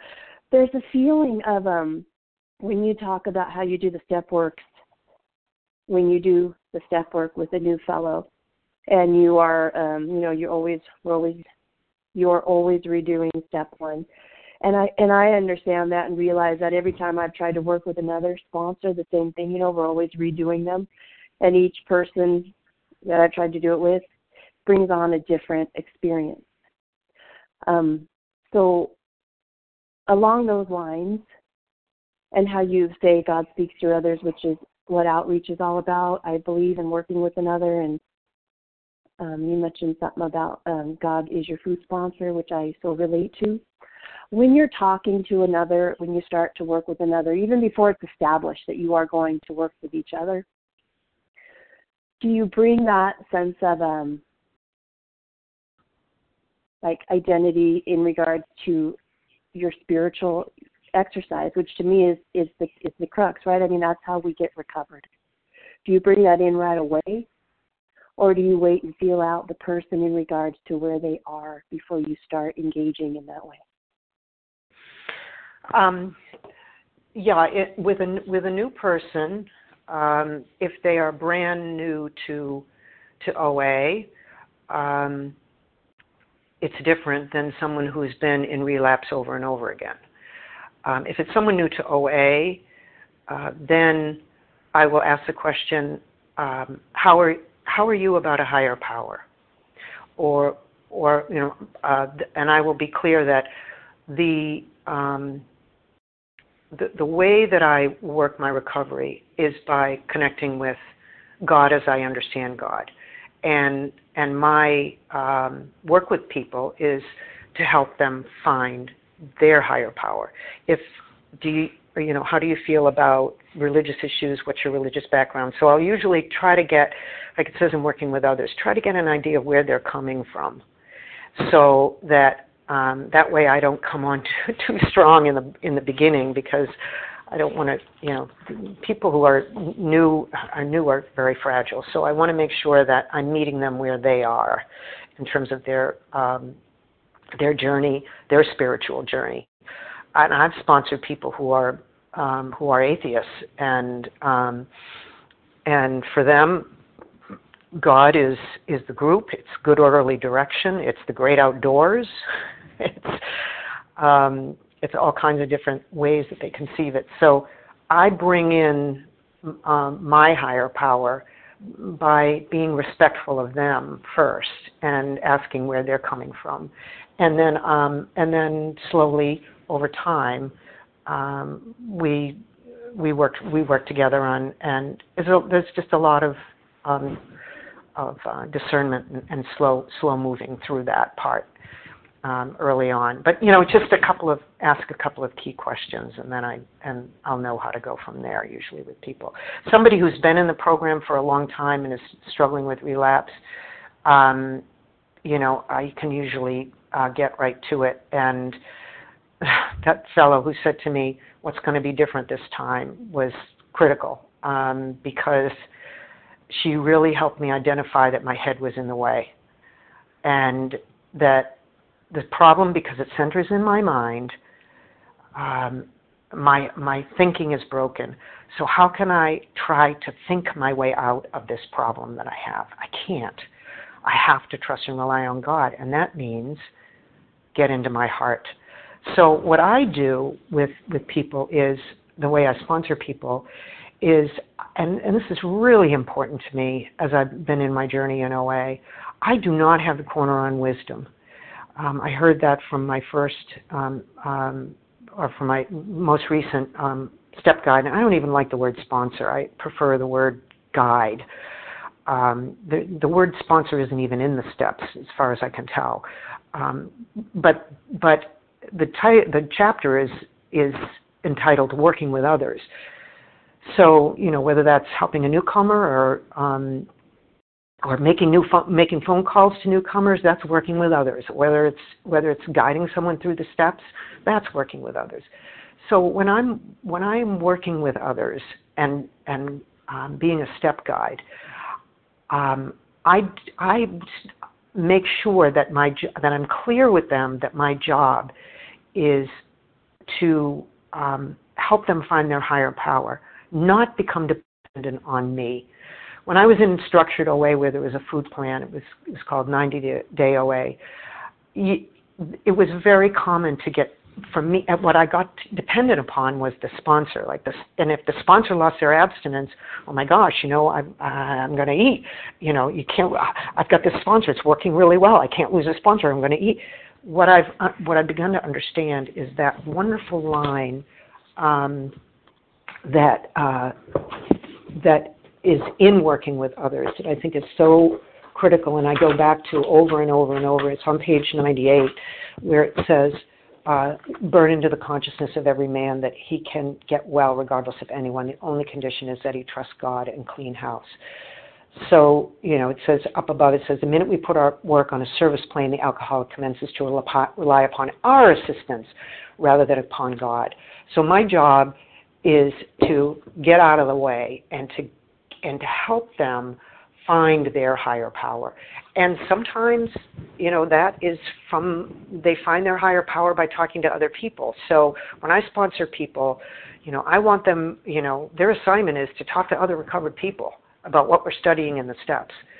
Because eventually, they're not going to need to call me anymore unless they need me, and then I'm always there for them. But I find that way of working makes sure that I'm getting my ego and my issues of control out of the way, and the focus is on finding the higher power. They're finding their own definition of a higher power that will relieve their food addiction. So I hope that helps, Laura. Thank you so much, Laura, for your question. Terry M., you're next with your question, and Eileen will come after you. Star 1, Terry.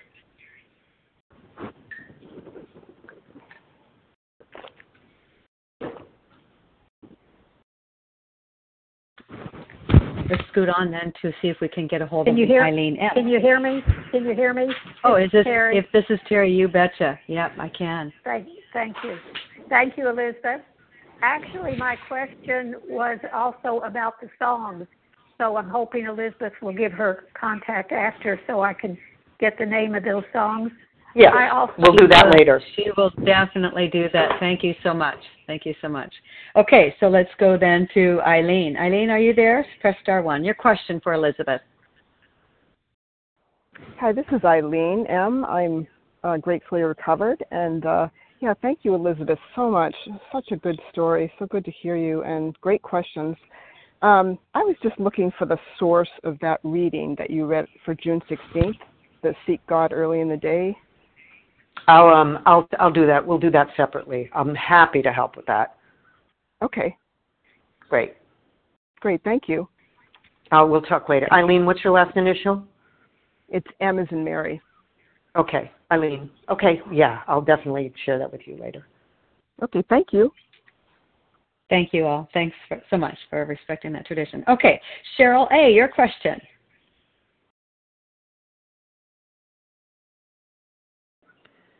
Thanks, Melanie. Can you hear me?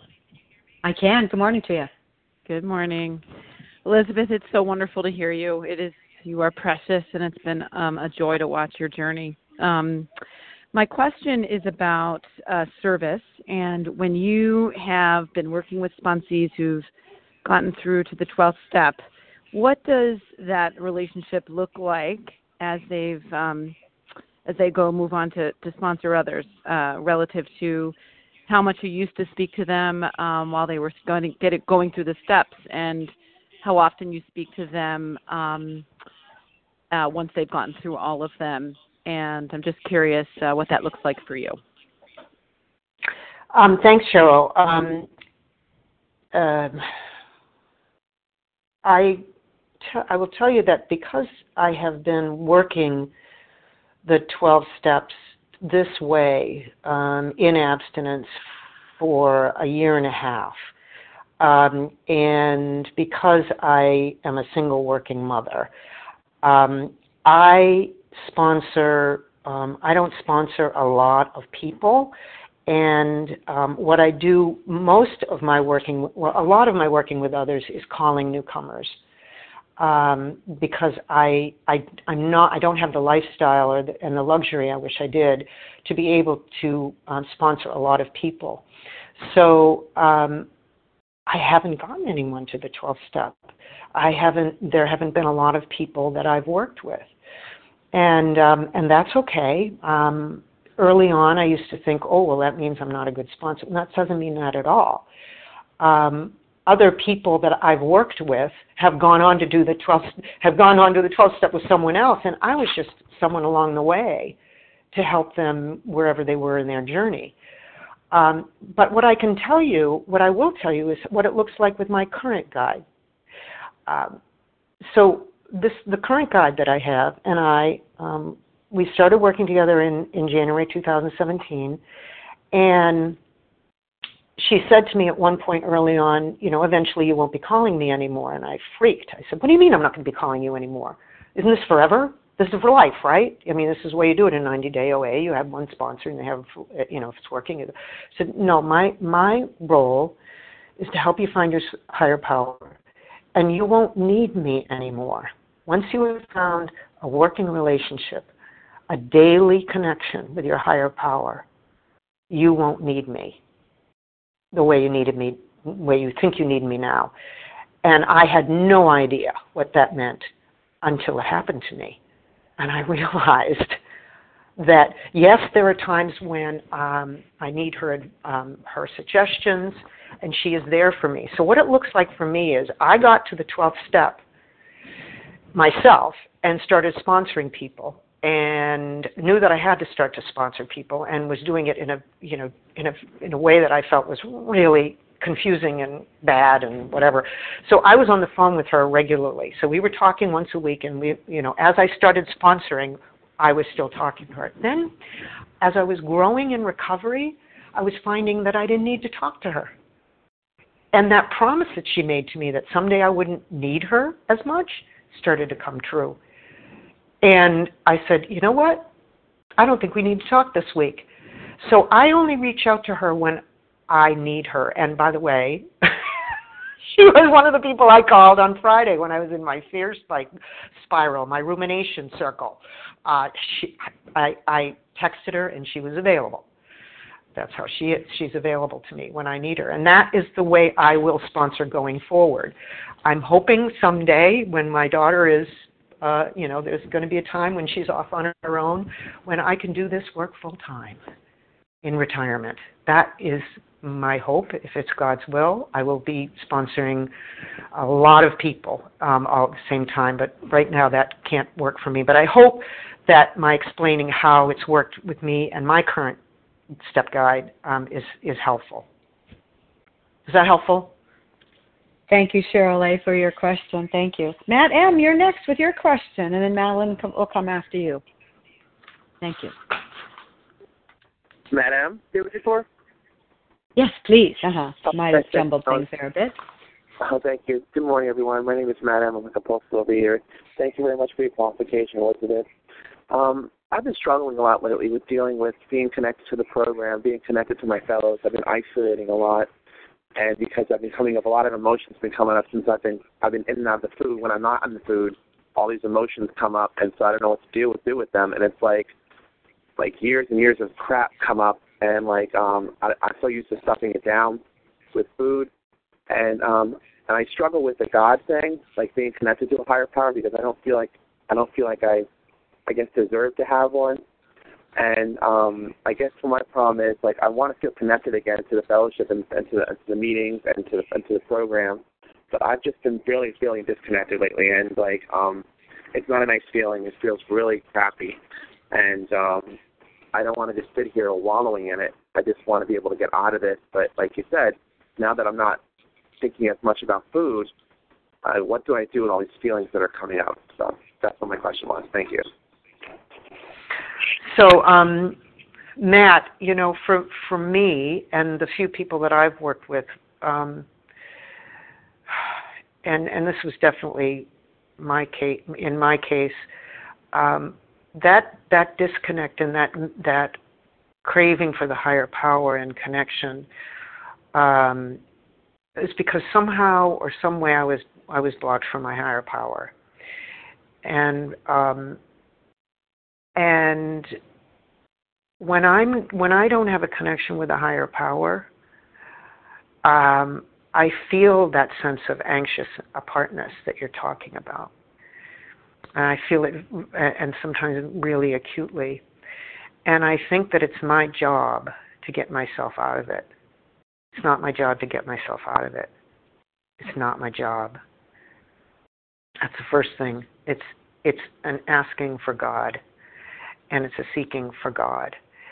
And there's something one of the transformations for me in reading the Big Book was something that I heard one of the fellows say, that for years in OA I thought food was the problem.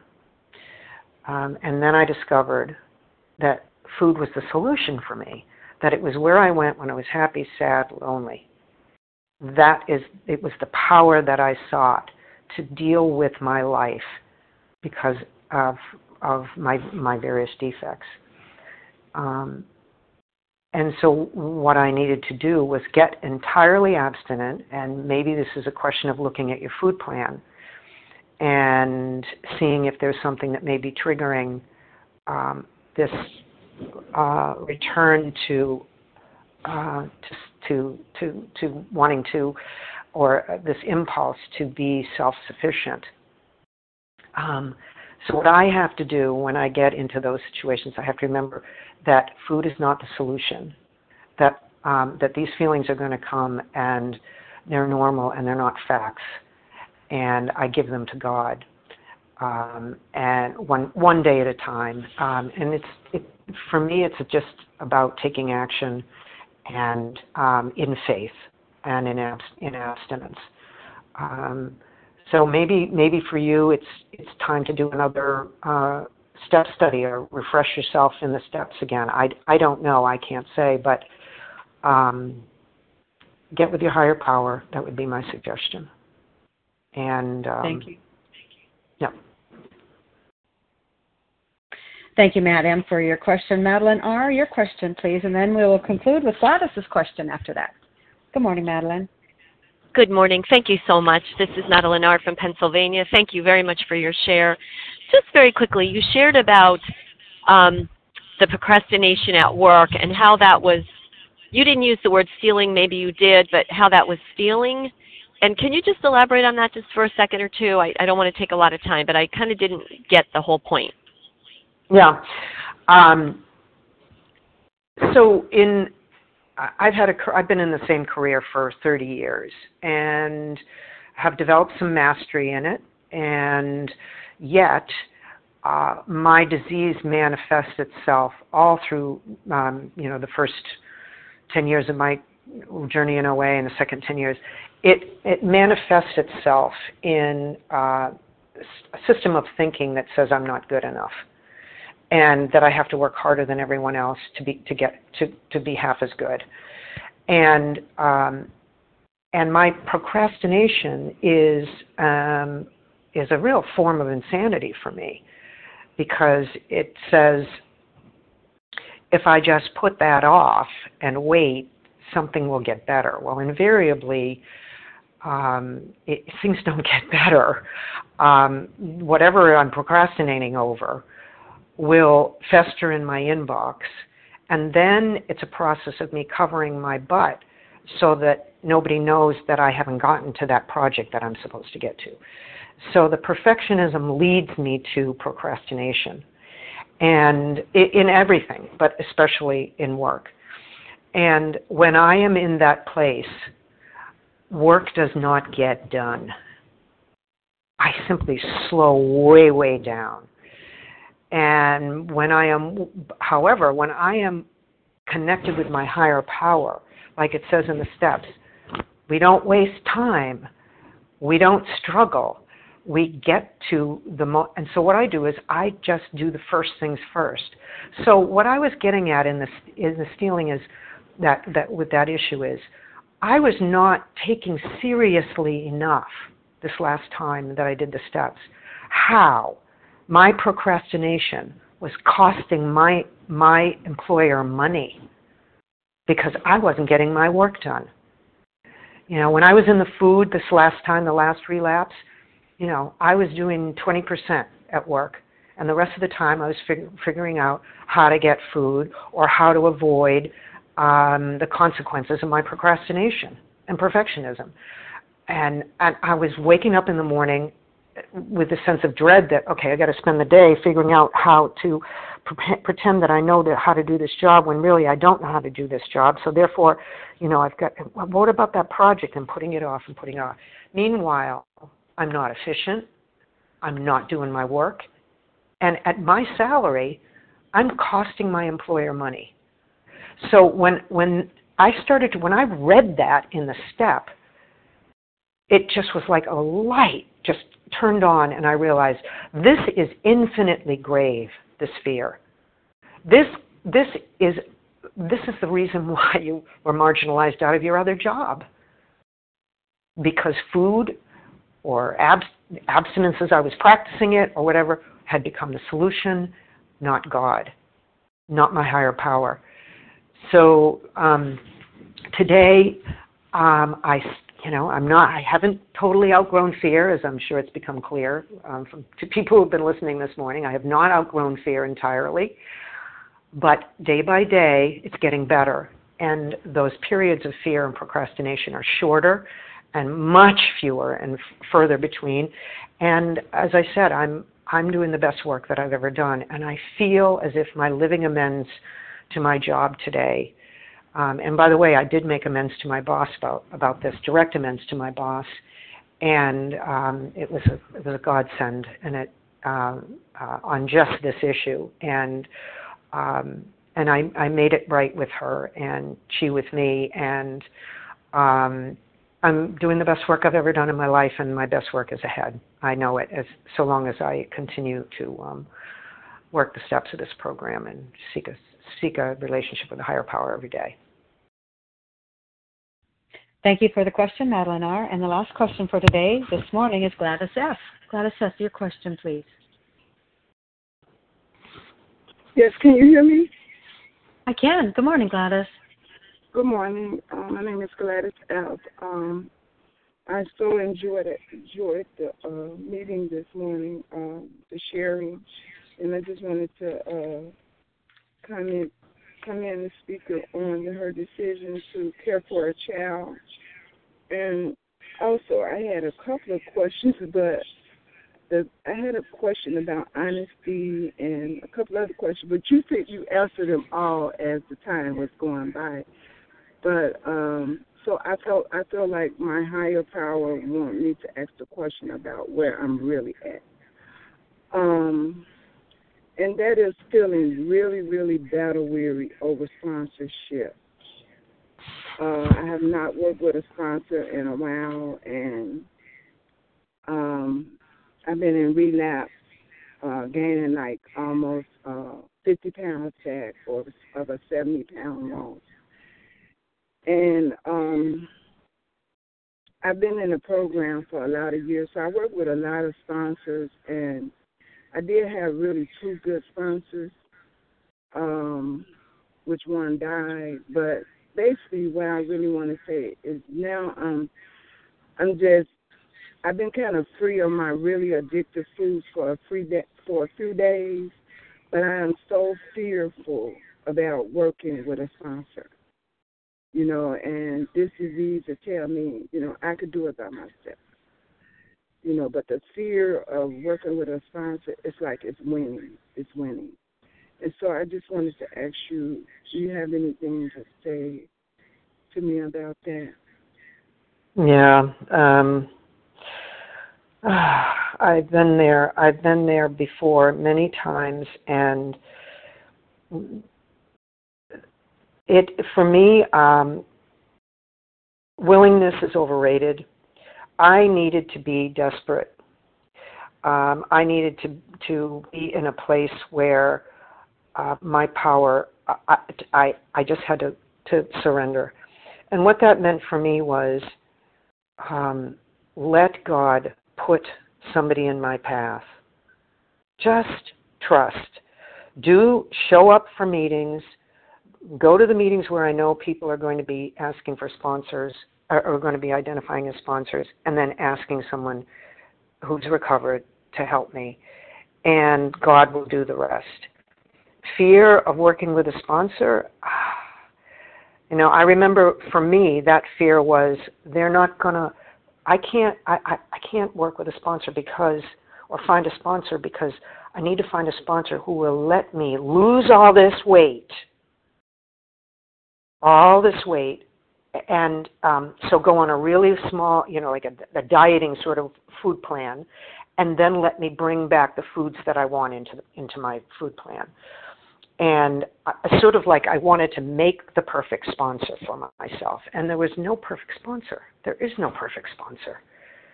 There's only people who will help guide me to find my higher power. And I had to be absolutely desperate and 70 pounds up the scale and unable to stop eating and just prostrate before I finally realized I can't do this on my own. I got to ask somebody for help. And so, my suggestion would be, you got that fear. You say, God, I have this fear. Remove my fear and direct my attention to what you would have me be. Trusting him. Going to the Vision for You, the 8 o'clock meeting or to a local meeting, and just trusting and relying on someone and getting your head out of the way. It just sounds like you're overthinking it a little bit, and you just need to trust and rely on God to put the right sponsor into your path. And the right sponsor will not be perfect. The right sponsor will be God's choice, not yours. Thank you very much, Gladys, for your question, and that ends the question and answer portion of this meeting. And I wanted to remind you and assure you that we will gather Elizabeth's contact information at the conclusion of this meeting. The share ID for this meeting today, Sunday, June 17, 2018, is 11,548, 11548. And we will close this meeting like we do all of our meetings with page 164. Our book is meant to be suggestive only. Our book is meant to be suggestive only. We realize we know only a little. God will constantly disclose more to you and to us. Ask him in your morning meditation what you can do each day for the fellow that is still sick. The answers will come if your own house is in order, but obviously you cannot transmit something you haven't got. See to it that your relationship with him is right, and great events will come to pass for you and countless others. This is the great fact for us. Abandon yourself to God as you understand God. Admit your faults to him and to your fellows. Clear away the wreckage of your past. Give freely of what you find and join us. We shall be with you in the fellowship of the Spirit, and you will surely meet some of us as you trudge the road of happy destiny. May God bless you and keep you until